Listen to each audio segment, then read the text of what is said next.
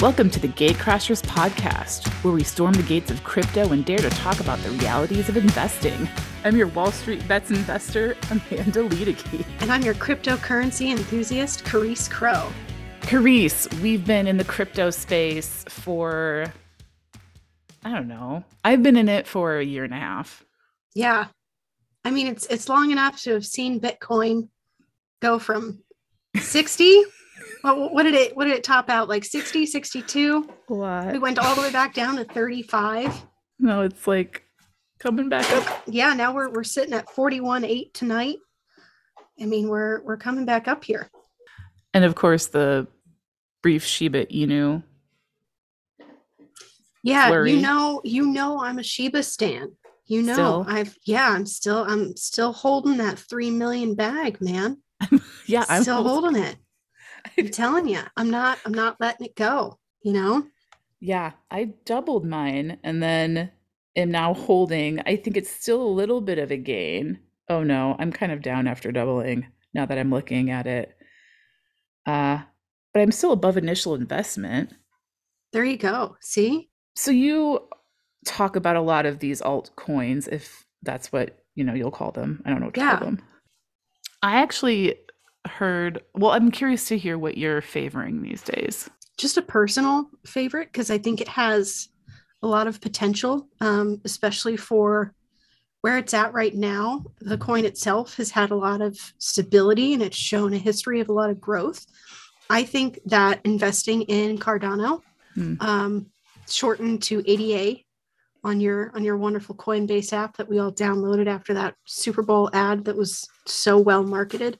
I see a lot of growth for my Cardano stands out there, but I know that you are a Bitcoin holder. I am. I'm Bitcoin all the way, but I listened to hold on. There's a husband rustling things. Seriously. I've been Bitcoin since I first bought in and I've held it, which I'm still at profit, which is good despite all of the craziness. But I am also really in getting friendly with Ethereum because I think it makes a lot of sense that it could have more expedited growth because Bitcoin is getting kind of too big to grow fast is right. Yeah.